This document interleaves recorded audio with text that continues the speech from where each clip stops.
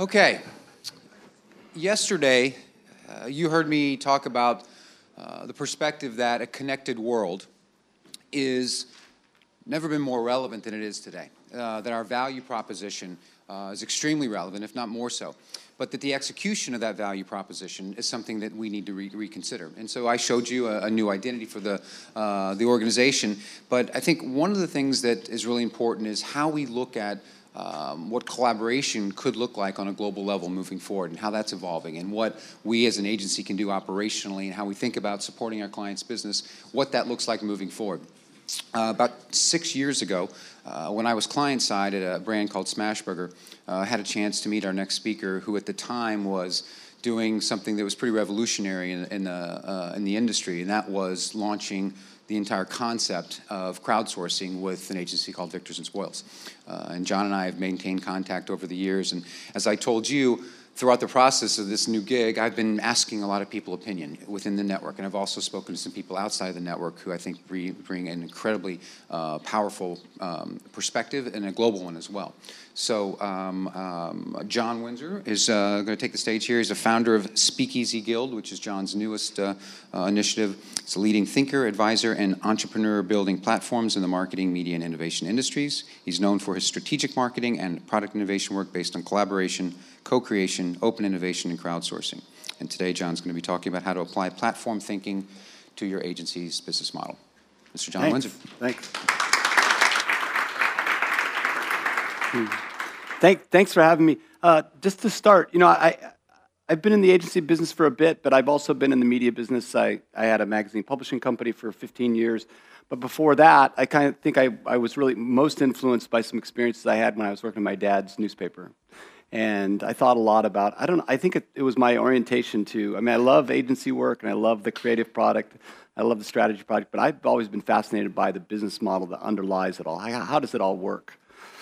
And I think that the experience that was probably most appropriate for me, or at least most inspirational for me, was when I was 11 and 12, my job was to actually carry the lead bars up the stairs in the newspaper to put it in a linotype melting pot. Does anybody remember what a linotype was? Right? Like it would actually, a typewriter that would take lead and we'd put it onto these big brass tables, and these wonderful guys, typesetters, would actually arrange the letters and get the newspaper ready every day. And I admired those guys so much. I thought it was super cool that I got to do it, and they had ink below their fingernails, and they'd been doing it for old grizzly guys. And one guy, one day, some guy when I was 11 said, "We are the greatest craftsmen in media. Like, this will never go away. We are the most important people." Right? And so for me, that's been my history of I've worked with a lot of dead industries, right?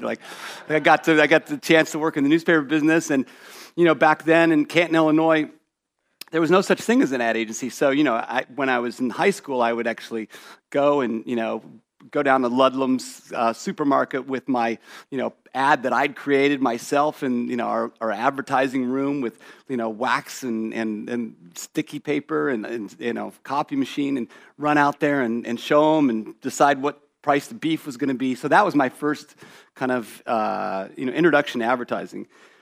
After college, I got in the magazine publishing business. I started a magazine called Sports and Fitness Publishing, or that was the name of the company, Rocky Mountain Sports, and had the good fortune of buying a magazine out of bankruptcy called Women's Sports and Fitness. And it was so crazy. It was 1989, and there was only one advertiser that would put a woman in an ad doing sports, and it was Nike. Everybody else would say, "Oh, women, they'll never do sports. It'll never happen." So I had the good fortune of growing that with a bunch of other magazines and selling that to Condé Nast, and it was a great experience. But again, being in an industry that essentially got disrupted by a lot of new technology. So that's kind of been my history, and I'll share some of the things I've learned in the last few years on kind of what John talked about on collaboration and openness and new ways of thinking. So I want to just be provocative. I like to be provocative. I think all of us struggle. I got a chance to be at Crispin when we were 40 people from Crispin and 14 of us from Radar when we merged the companies, and we went to 750 in Boulder in 2 years. Now Crispin is about 150, maybe 175. So it's kind of had the full arc of growth, explosion, and then change. So. I don't think this is anything different than every other industry and every other business that has to, we look at. There's a guy, through the Victors and Spoils experience, I've gotten a chance to hang out a lot with MIT and Harvard guys. And one of the guys I really love is this guy, Eric von Hippel. And he wrote a book called The Democratization of Innovation back in 1989, which was kind of the precursor of open systems and crowdsourcing. But I love this quote from him. Companies built on states, immovable, uneducable systems will find themselves on the dustbin of history. So I started thinking about this stuff because essentially what transpired was that I had a magazine and Women's Sports and Fitness, right? And it was bankrupt, and I was trying to figure out, how do I make money at Women's Sports and Fitness? I noticed that the women that were readers for one of the facts I found in our research was the women that read Women's Sports and Fitness were 12 times as likely to tell somebody about a new product than the reader of a Shape or a Self. And so we knew we had early adoptive consumers that we could actually go out. They were the yoga instructors to the yoga class. The problem was when we worked with brands, we knew brands had this much money to start with, right? And by the time everybody got a piece of it along the value chain, we got a little drip for a full-page ad in Women's Sports and Fitness. And so I thought a lot about, if we have these early adoptive consumers, like women who really, really knew what was going on and influencing people, why couldn't we take those women, put them at the top of the funnel, and then advise companies on what to do and how to create products, mostly on the product innovation side, not much on the marketing. That turned out to be a really good business called Radar Communications. So we started with Radar, and that's when I wrote Beyond the Brand and came up with the idea of co-creation. I was the first person to write about that back in 2002. That led to Spark and Flipped, and then I wrote a book with Alex Bogusky called Baked In, creating businesses and products that market themselves.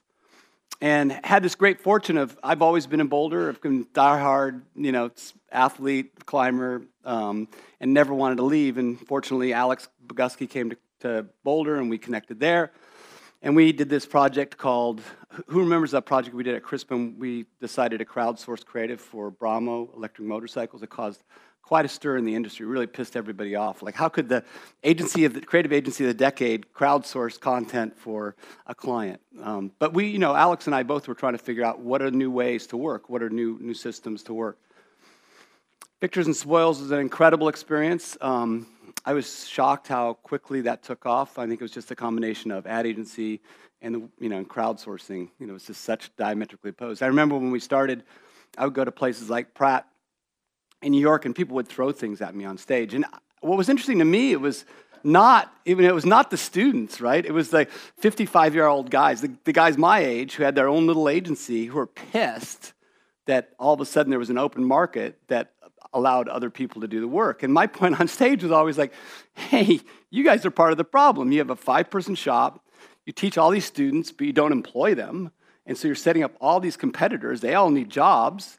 So they're going to these open platforms to compete against you, and it's kind of over. You can't charge $40,000 for corporate identity anymore when people with the same equipment and the same technology and just as many cycles can do it for 10 times cheaper.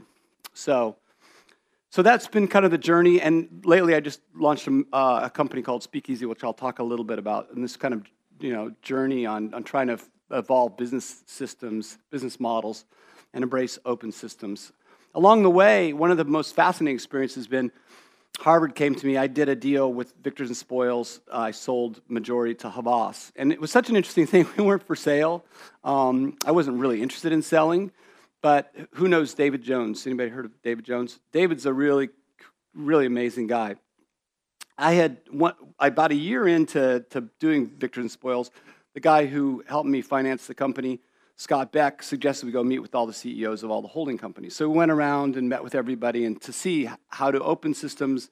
Is it a challenge to close systems? How's that dialogue? It was obviously super scary for a lot of people. And we had a really good dialogue, but I didn't know who David was. I met David at TED, and he came, sauntering over, as always does. He's a really confident guy. And he said, it's really awesome you're throwing rocks at the glass houses of the holding companies.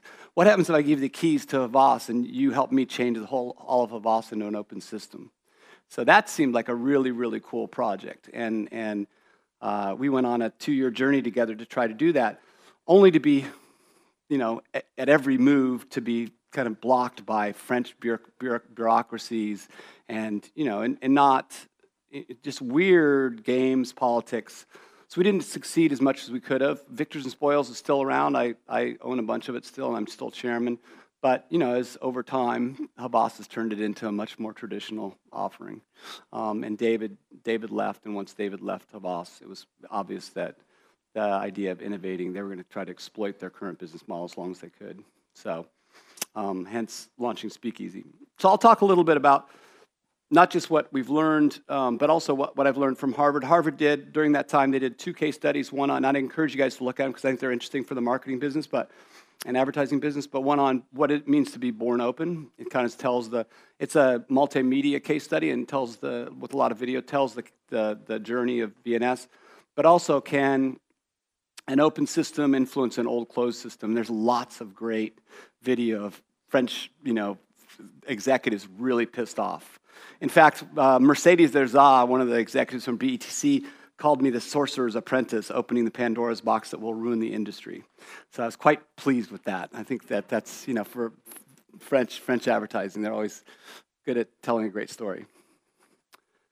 So here's some things I've been learning lately. I've been really intrigued by this journey of going from this idea of co-creation to Jeff Howe and I worked on a book called Crowdsourcing back in 2006, and then how it's marched from more open systems. Open innovation is a big deal and has been a big deal for a while.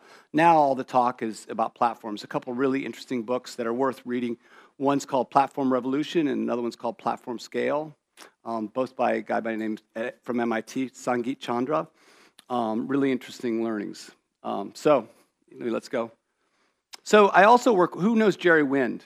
Does Jerry Wind's at Wharton? It's another really great book. He just wrote a book called, he's really kind of the best academic in the advertising business, wrote a book called Beyond Advertising, which is really worth looking at. It's like Advertising 2020, what needs to happen in the industry. But he wrote another book called Network Imperative recently, and he came up with this. And I think this is a super interesting reason why all of us should think about being a more open system. So these are numbers from Price Waterhouse, and it looks at 1,500 publicly held companies and the value that they have compared to revenue. So the public market value, right? So asset builders are worth 1x sales.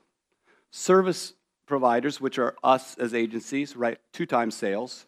Technology creators are worth 4x sales, but network orchestrators are worth 8x sales. So that's the question I always have, to people is how do you move where you are to where you can be? How do you move to the upper the upper right-hand quadrant? I think there's an opportunity to do that. I don't think you have to change your whole system to be a platform, but there are ways to use platforms to accelerate and be more profitable.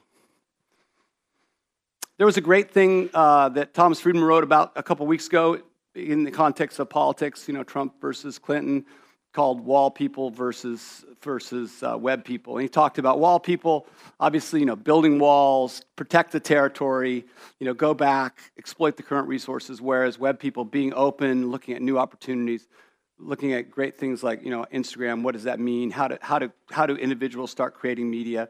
I think all of us in this industry, right, are not only at threat by individuals, influencers that create their own media and connect with brands, but then we've got media companies that are going right to brands and saying, well, my buddy Andrew Keller went to Facebook, right, and now he's in charge of their Facebook agency, and essentially they're doing work for free for brands. So there are all these existential threats. So where do you find yourself? How do you become the best you can be, and how does your business model work? How can you go from being a wall brand to a web brand, or a wall agency to a web agency? For me, it really is moving from things like going from a brand platform to brand as a platform, right? I think you see this movement there, and I'll talk about a brand that we're working with called Local Motors that is really kind of figuring this out at the very edges of technology. But that's an important thing. Instead of a statement that what you're about and what you're doing and how you project that into the world, how do you create a platform that allows a lot of different participants to play in? I think there are brands out there that we look at as strong brands, but have the ability to kind of be that, right? Be a platform.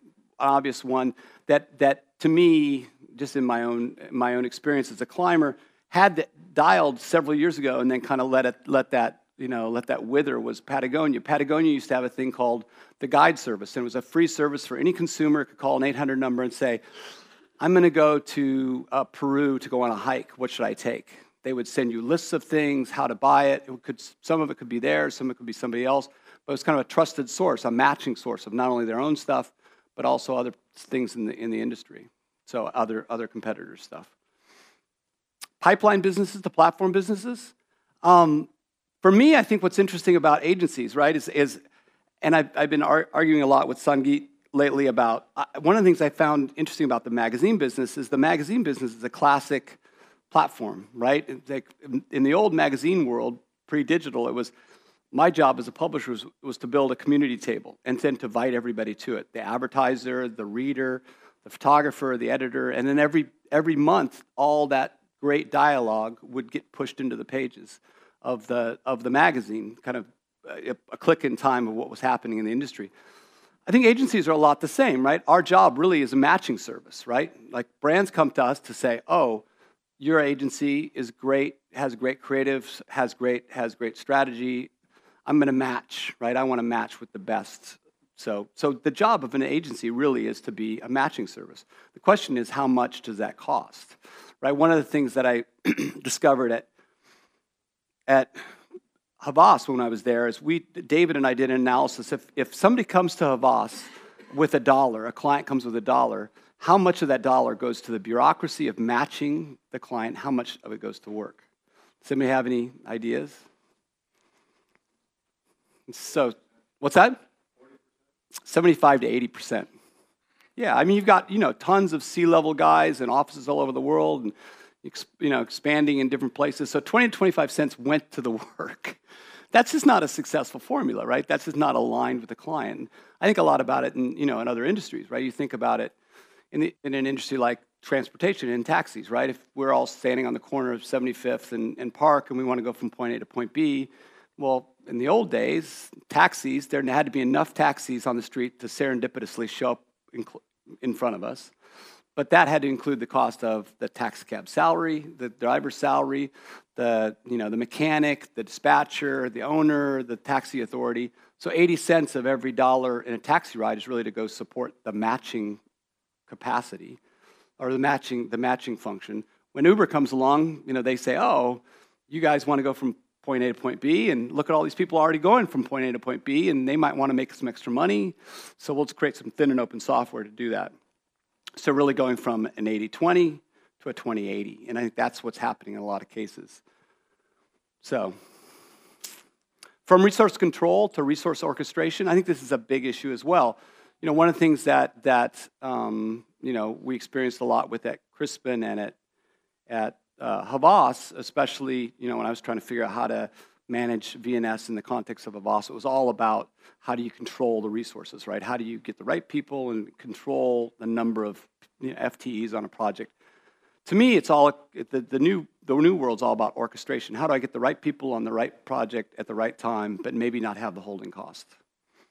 So, and then from internal optimization to external interaction. It was interesting, I think, in a really roundabout way, Miles Nadal was ahead of his time. It was also that he didn't demand much profitability out of places like Crispin. So Crispin was very, very not unprofitable, but small profits. And I think, to me, that's why MDC's always overperformed from a creative standpoint, because they've never really demanded profitability. If you look at their balance sheet, they have a big negative retained earnings. Last time I looked, it was $750 million. So they've been running in a deficit for a long, long time, which allowed them to really over-resource creatively and strategically. For me, the future is not about those holding costs. It's about how do you interact, how do you create these interactions and make them successful. I think one of the advantages for agencies now is that in this world of abundance, when there's so much supply, everybody can create a photo to go up on Instagram. It's really the curation, it's really the scarcity that's the value, right? When execution becomes commoditized, like who knows the brand the best? How can I help that brand go forward? How can I help them make sure that the brand's consistent? So the other thing is, instead of looking at brand as having brand value, it's really a focus on brand as an ecosystem. Who can create the best ecosystem? What we're seeing that in technology, right? You've got the Apple ecosystem and the Google ecosystem and the Microsoft ecosystem, and what are the partners that make that valuable? It's not that the iPhone is really valuable, it's that the iTunes store and the App Store has created such value by all these third-party partners that there's a value in the ecosystem of iPhone that makes it not only more valuable, but also stickier, right? Somebody asked me if I would trade my iPhone for an Android not too long ago, and I just can't do with all the apps that I'm so used to doing. I'm so acculturated in that ecosystem. So how do you think as a brand, as an ecosystem? How do you think of your agency as creating an ecosystem that's really powerful? So what do brands as a platform look like? So this is a company we work with called Local Motors, and really, really visionary leader. They're trying to disrupt the car business. They crowdsource the design and then 3D print cars. And it's such a fantastical, it's almost hard to believe when you stand there in front of these huge printers and you watch a car printed. They really were renowned because a few years ago, Jay Rogers, their leader, went to the car show. Everybody else brought the cars, and Jay brought a big old printer, and in 30 hours he printed a car and drove it away. So it totally shook up the industry. Right now they're in the middle of a big race to kind of take the next step. So one of the cars they printed was this thing called the Strati. It's an NEV, but there's a roadmap for highway cars we're working on right now. So as you can see, the chassis is printed in one piece. We're also, in working with them, there are a bunch of other people that are exploring 3D printing, so a bunch of stuff going on at Airbus right now with printing scandium and titanium in big blocks. So lots of really, really cool stuff that's really disruptive for the car industry, right, for the auto industry. But one of the things that's super interesting about the journey with Local Motors is that, Local Motors has used a crowd, right, to design things, and then these things called microfactories, and so it's a very small factory to print these cars. But doing this, and because they did it in the transportation industry, all of a sudden, all these other companies came along to want to be involved with their system. So Airbus has recently come along, and they've asked Local Motors to actually, can you crowdsource the design of drones and then 3D print drones? So we're in the middle of doing that. GE, which I'll talk about in a second, this home appliance project, and now GE's had such success that they're going to put an incident of the Local Motors platform, which is called Forth, in every division across the globe, and also selling a reseller agreement to allow GE to resell the platform, the community, and the microfactory called Forth. But most interesting, the thing that really has blown me away about the experience of working with Local Motors and working with GE is this. So, the story goes that Beth Comstock made an investment in Quirky. Right? Does everybody remember Quirky? It was a crowd, kind of an open, social innovation platform.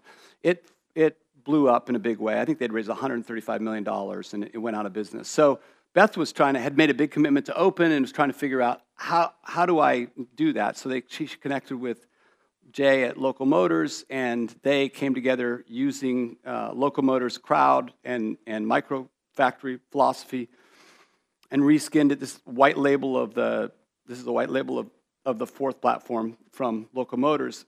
The goal was that the tension is that in the appliance division of GE, it took 3 years to do a new appliance, right? It's all the regular reasons, right? You've got a machinery that can only do 500,000 units, and you've got an infrastructure and a bureaucracy that has to push things through these retailers, and a lot of overhead that has to be covered, right?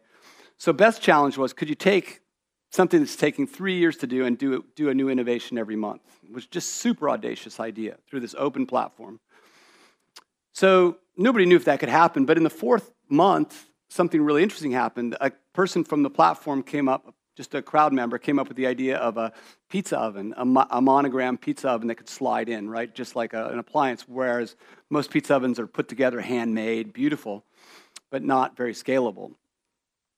The platform, the first build guys paid the crowd member $10,000, put another challenge out to design that pizza oven. 2 weeks later, somebody won that for $20,000, went into the microfactory, built a prototype in a week, took a video, put the video up on Indiegogo, and a month later, $2.5 million worth of pizza ovens were sold, which they then built in the microfactory and shipped to consumers. So it's totally changed the way GE works. Now there's a new innovation coming out every month out of First Build. And interestingly, GE sold the appliance division to Haier, and one of the reasons they paid so much for it, they said, is because of the new innovation engine. So I think we'll see this a lot in a lot of different places. I mean, this is just the first of a new way of doing product innovations, but I think the same thing is going to affect the marketing and media world. This is just an example of the platform. Super simple platforms, but there's so much surplus, right? There's so many people that say, wow, $10,000 to design an appliance? I'm up for that, why not? You know, let's try it. And same thing we found with the drone project. In a month, we got 450 designs across the world.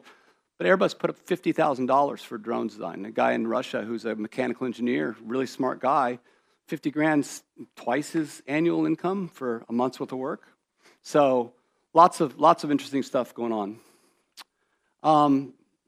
What do agencies look like as a platform? We started thinking about that back at Victors and Spoils when we started. Could we be an agency based on crowdsourcing principles, so have this really flexible workforce? In the first week, we had, we announced and we that in the New York Times, Stuart Elliott was nice enough to write an article. That night, Dish Network gave us all their television advertising. The next morning, we had 700 people on the platform. And the interesting thing is that 3/4 of the people that signed up for the platform were people that worked in other agencies. So it was all the cognitive surplus. In fact, the guys at Crispin called me soon after and said, you can't work with anybody from Crispin. And our point of view was, well, that's between you and your employees. Like that's, if you want to cut your employees off from doing stuff at night, that's totally cool. But you just have to have a discussion with them, not with us.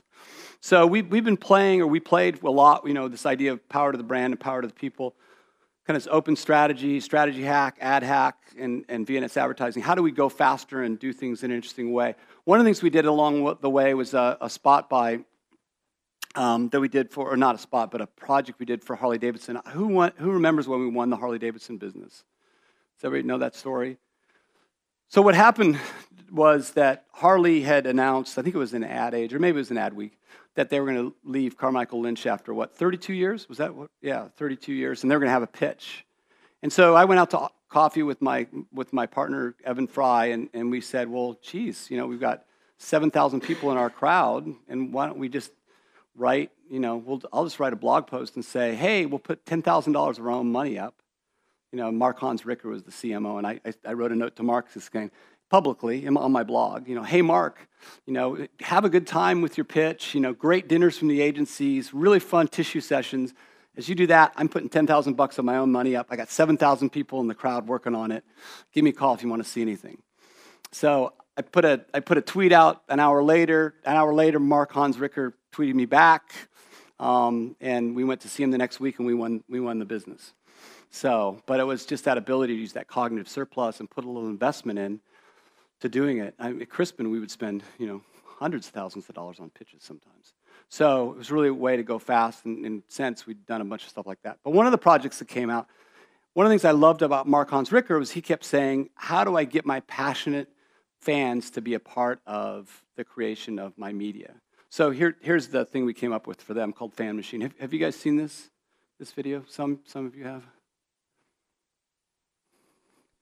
Facebook fans. Brands are cuckoo for collecting them. But what are they actually doing with them? We believe that Facebook fans can do more than just like things. We believe they can think, collaborate, and contribute to the brands they love. So we created Fan Machine, the first app that allows brands to turn their Facebook page into a virtual creative department, making their fans central to the advertising process. And our client, Harley Davidson, helped us launch it, enlisting their fans to develop a new campaign. How did it work? Harley downloaded the Fan Machine app and walked through a step-by-step process that allowed them to describe the project, set the awards, determine the submission window, and push the brief live. Then their fans got busy, submitting ideas, voting other ideas up or down, and sharing their entries on their own Facebook walls. While they did that, we tracked the brief, moderated the entries, collected fan data, and reported it all back to Harley. 222 ideas and 8,193 votes later, an idea from Harold Chase, a Harley fan from Tukwila, Washington, rose to the top. Harley fans loved it, the client loved it, and we crafted and produced it.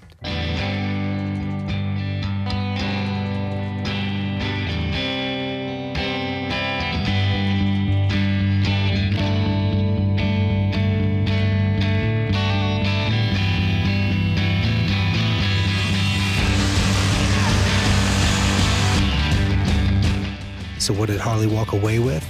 An idea they could really use.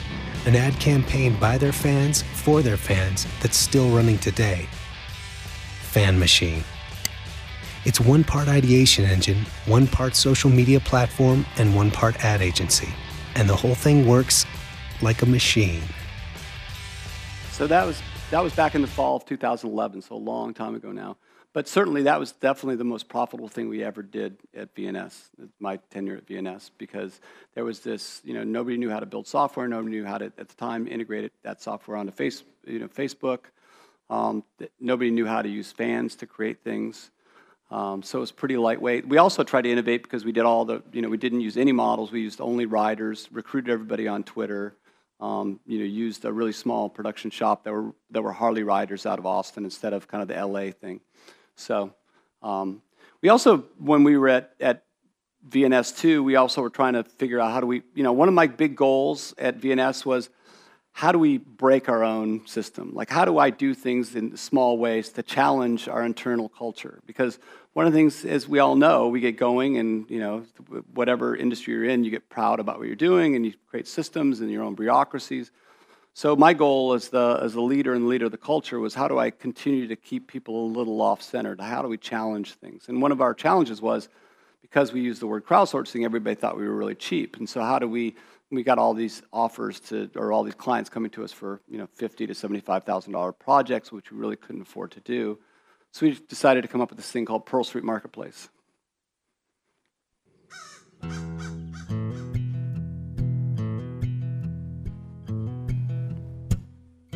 Once upon a time, there was a man named Buck. Had a small non-profit and some decent enough luck. But he wanted to expand, wanted to do it properly, so he could provide inner cities with fresh beets and broccoli.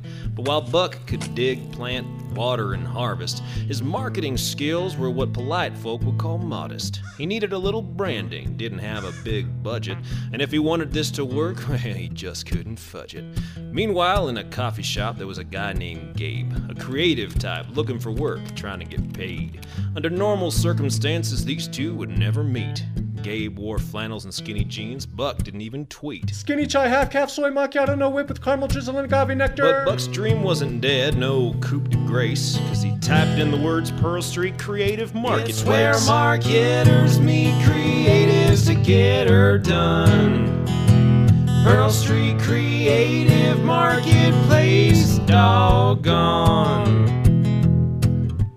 Buck was intrigued like a bull during the rut. He clicked submit a project and said, fire it on up. Gabe saw it and was interested and responded to Buck. Buck liked what he saw and the deal was struck. A little while later, there was new branding and a logo. Buck was real happy and Gabe was all YOLO. In fact, Buck was so proud he done spread the word. And in no time at all, other folks had heard. Jimmy needed a website, Chrissy needed brochures, and creatives were jumping to the chance to help entrepreneurs. It was a win-win, like birds eating bugs off cows. Businesses post opportunities that creatives can browse. So if it's a big job, a small job, or whatever may be the case, just head on over to Pearl Street Creative Marketplace.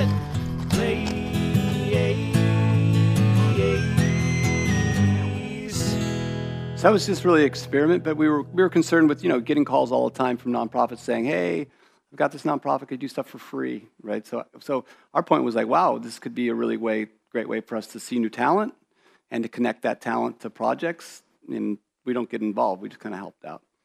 So that really spurred this new project I'm working on called Speakeasy. And Speakeasy's idea is really to take it further, and I'm always interested in refining things down and down and down. So really, it's taking the core tenets that Alex and I worked at on Bramo, and then I worked out at Victors and Spoils, but Speakeasy is essentially, we don't do any of the work, we only do the matching. So that's what we're really interested in. Kind of, we call it kind of a talent API.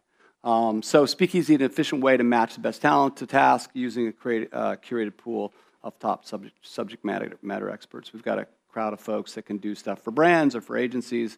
And I think the other thing we've realized is that back, when we started VNS, we were trying to compete against agencies because we felt like, kind of be disintermediative, because we felt like nobody knew is open systems going to win or a closed system's going to win. But I think now in the world of Airbnb and Uber, we kind of all know that open systems are a really efficient way to build a business. So we're a platform that builds custom teams and talent to take on strategic consulting and project work, all without overhead and added expense. Our idea is that there are a lot of small projects that clients have that agencies, we couldn't ever do at VNS. But, the $7,000 or $10,000 strategic project or the $20,000, creative ideation project, and we're just essentially not doing the work, just matching them with teams. One of the things I'm finding, interestingly, getting a chance to play at the global level as the Chief Innovation Officer at Havas is that now, and getting to know a lot of great world-class talent, so many people are going out and starting their own little shops, right? They're really good at doing what they do best, that's strategy and creative. They're not very good at new business. So they're super hungry to do work, and it's just trying to figure out a good matching system to help them do that. So agencies and clients that need work, small work, and then, the best freelancers, and then some a system much like Uber to rate each side of the system. So kind of our real focus is curation. We're aggregating category expert, peer-to-client reviews, and network ratings to help us identify the best people for any type of need quickly. So what we're seeing is a lot of really interesting ways that's coming to fore. So how we work, just typical thing of getting a request, identifying the talent, facilitating the team, and then letting all parties review, but doing it really quickly. We're getting a lot of calls to say, I can't get this, can't crack this creatively, or I can't figure out the strategy. I need somebody in the next 3 days, and crank on it for a couple days. So no more RFPs, no more, typical way to work. We've been around for five months, and it's going pretty well. We've grown a ton and have lots of really interesting projects. We're doing some for agency folks, like, we're working with David Jones at You and Mr. Jones and some of his projects, and then Project Worldwide, Brian Martin and those guys. One of the things that I find so interesting, kind of as another side note, is Tongle. Who knows the platform Tongle, right? Execution of video, right? So they're interesting in that they've been calling us pretty much every week because they're getting invited into pitches every week now. So it used to be that they would just do the execution of video, and now clients are going to them to say, hey, a car company last week asked them to be in a pitch. So they are coming to us because they don't have creative or they don't have strategic talent. So they're looking for, hey, can a strategist write a creative brief for us to put on the platform? We need help with that. So just another competitive set that agencies, I think, traditionally wouldn't think of Tongle as somebody that clients are inviting in to be in pitches, creative pitches. Now, they haven't won one yet, but my estimation is sooner or later that'll just happen, right? So I wanted to kind of finish with things that I think that you can do, things that I think about, things that I tried to do at Havas that didn't work. And I think you guys are super uniquely positioned because of the organization you're in, right? This represents, essentially, you guys are a platform. Like this organization is a kind of a, confederation of folks that want to do work together and solve bigger problems than they can. And I think that's a really, really good place to start.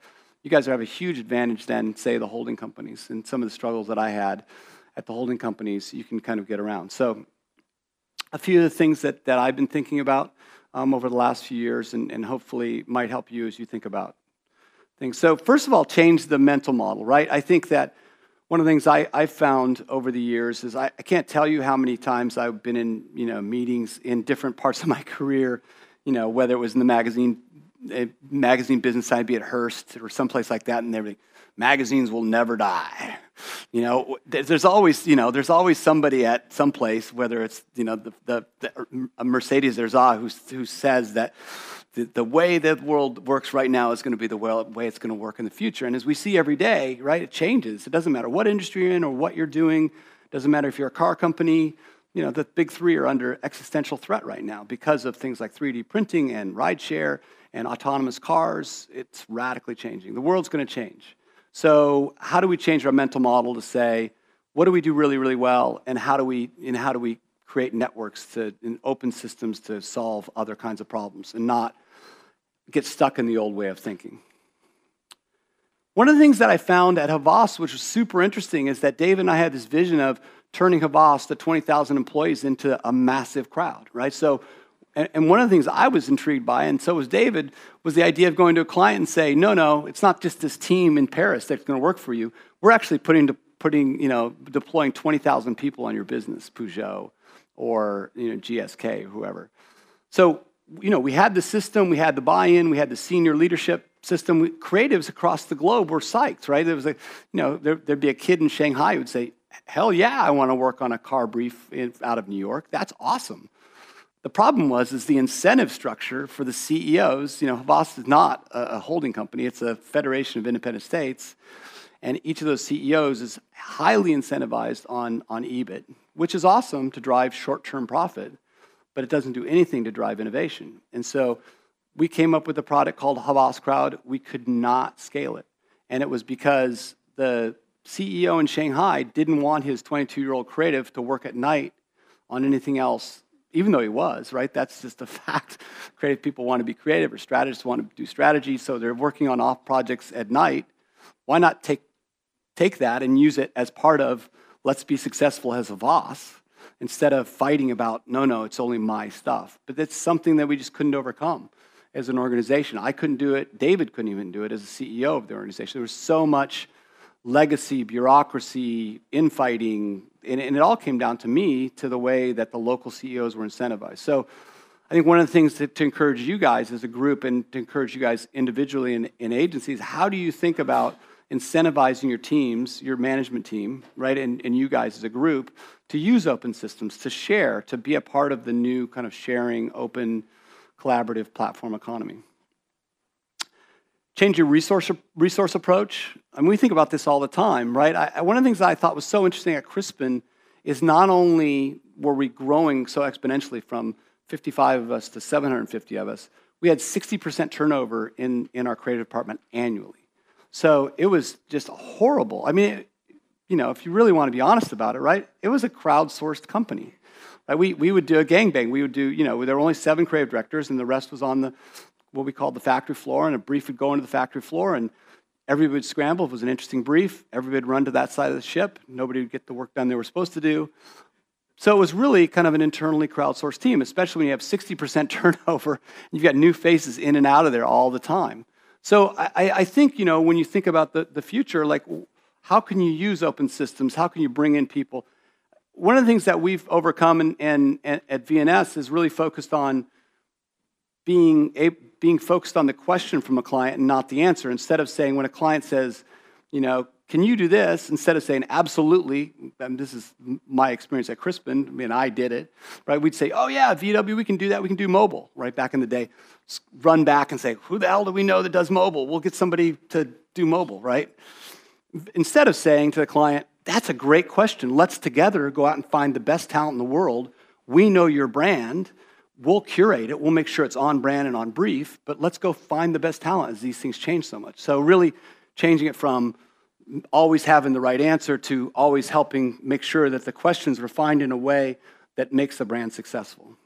That one incident, actually, in my estimation, is why Crispin lost Volkswagen, right? Because we did a proposal, we brought them the proposal, and Tim Ellis pulled out a proposal from the exact same team that we were going to charge 5 times as much to work with, and Tim just pulled it and said, no, I talked to those guys already, and they're 5 times less than what you guys want to charge.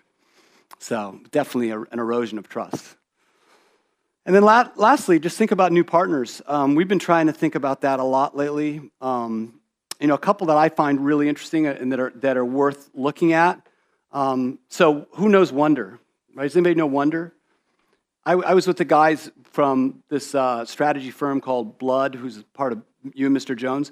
So I haven't played with Wonder yet, but it's amazing. So Drew, the guy who runs Blood, says he uses Wonder. It's $29 for a 1,000-word answer to any question by academics in 12 hours, right? So essentially what he says, he's like, hey, look, I'm going to meet with Jonathan at Airbnb. I'm in London.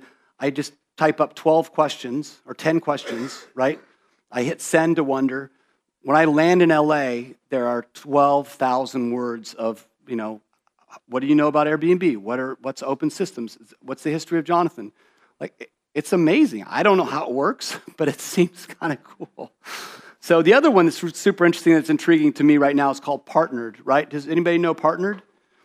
Essentially, Partnered has created a crowd of 1,200 technology companies, and they're letting brands and agencies launch unlimited briefs. So the use case is Coke launches a brief, and Tinder, and a bunch of other technology companies say, oh, that's a cool brief, we'll work directly with Coke. So it's really cutting out the intermediary.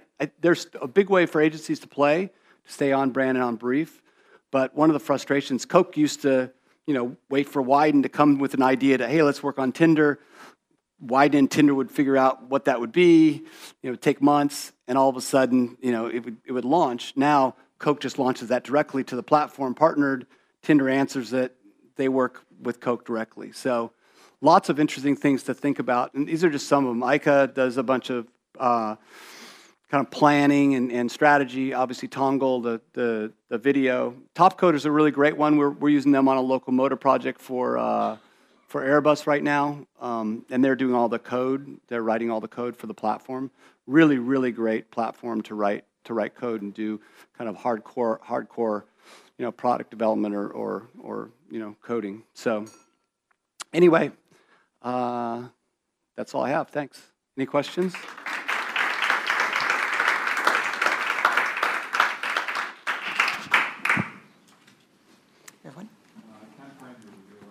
What's up? Speakeasy Guild. Speakeasy Guild.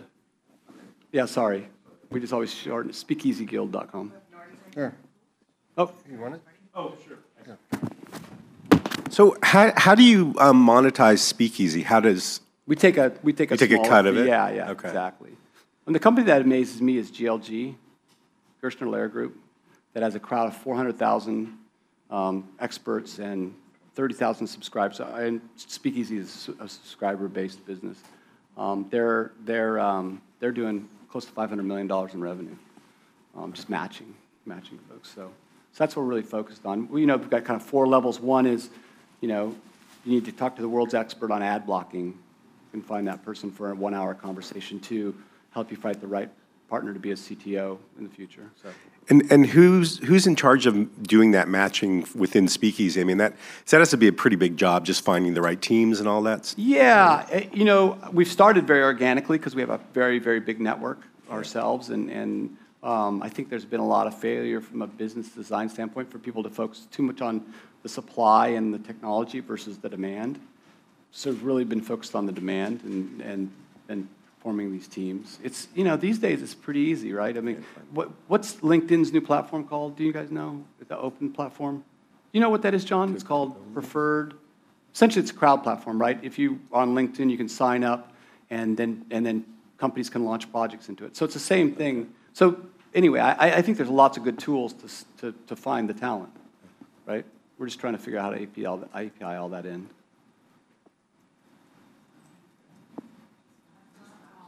Oh, I'm sorry. Thanks. Just kind of curious about how this open system works whenever the brand is less than a sexy brand to work on. Right. Whether it's B2B clients or something that's just kind of obscure, that's just not going to have the draw that some of the brands that you've mentioned have. I mean, does this still work? Because the outcome certainly depends on.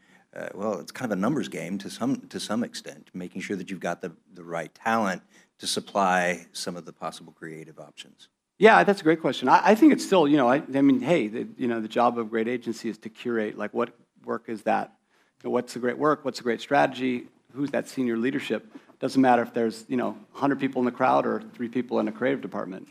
I mean, we saw that a lot. We try to use, just as a proof of concept, that I don't know if you guys saw the cover of New York Times Magazine last January, where it was the marketing of broccoli. We did that work, and our crowd then we thought about it more of not a crowd as in crowdsourcing, but an expert crowd. So how do we get broccoli chefs, or school lunch ladies, farmers.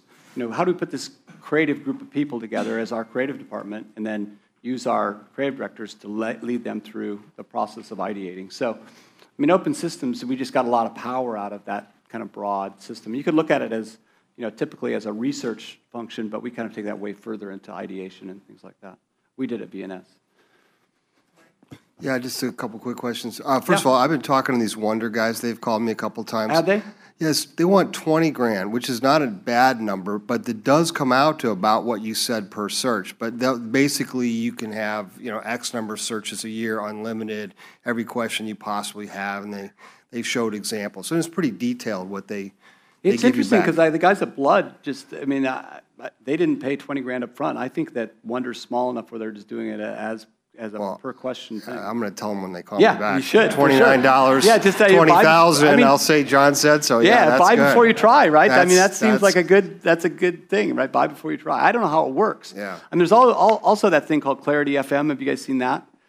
It's where you pay by the minute, and you can get, I don't know, you can get people like, who's the guy from, he was on last night, Mark Cuban.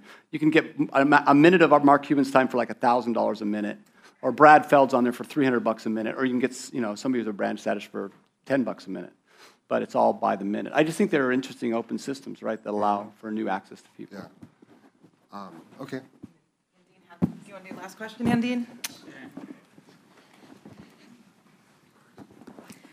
Different but related, I think. Best Buy's new announcement about listing crowd-funded products. So I'm wondering if you have a thought about that, or I think the that's start of something new. Yeah, I think that's a really, really great thing. I think that's going to be part of the ecosystem of launching products, right? It seems to me that, at Radar, we used to do that work. We used to do the research and strategy of new product development. And, the money that you put into that, like instead of doing these kind of, long, heavyweight innovation projects, right now with 3D printing, you can go so much faster. You can do iterations, put them up on these crowdfunding platforms, and see which ones will pre-sell, right? I think that's just part of the new open ecosystem, allow companies to really become much more lightweight as brands. We've always been looking for ways to use funding platforms, just haven't found the right one. But I think I would encourage all of us to figure that out, right? What a great way to help a client launch something new is to get their customers to pay for it before they even launch it. So another thing to think about. Thanks for bringing that up. I think that's a super interesting case study. I don't have the ball, but I got the mic real quick. Doug Zinger from The Drum. John, I just wanted to say thank you. Yeah, thanks for having me. I just reached out to John a couple of weeks ago when I saw he was going on with Speakeasy Guild, and I said, I've got some room on the agenda, will you come? And we hadn't seen each other in a while. We saw each other, unfortunately, in a situation we didn't, someone passed, and we didn't get a chance to connect. He's been very gracious with his time. Anytime I've reached out to him, he's been there, and like if you see him in the hall, grab him and talk to him and be a sponge. I think that many of the things he's put forth to us, we need to truly, truly embrace. The notion and the wording around being lightweight, for those of us, the independent agencies who want to be nimble, I think it's great language for us to think about. I hadn't heard used that way before, said that way before. We've always talked about, let's not hire a lot of people, but lightweight implies more than just cost savings. There's an nimbility and agility to it that I think that we can learn from. So if you get any chance to spend some time with him, even if it's 5 minutes, I encourage you to do so. But I just want to add one thing, because John and I were talking, and one of the reasons I was super psyched to come, because I've always been a small business guy, and I love startups, and I love small companies. I love the culture of them, and I've had more than one company ruined by Condé Nast and Havas, and so I've kind of seen both sides of this situation, and I feel like, you guys are the future. Like, small businesses are the future. You guys are a network, and it's really cool. It's this amalgamation of wonderful people and wonderful cultures and localization, and you guys know the culture better. What's going to make it work in a huge way for you guys in this room is how you connect with each other, how you share, and how open you are to each other, because it will be unstoppable. And these holding companies have that huge bureaucratic cost of executives making multi-million dollars doing absolutely nothing. So I think the future is yours, and just trying to figure out how do you work together with John and the organization to be more collaborative and more open. So thanks for having me.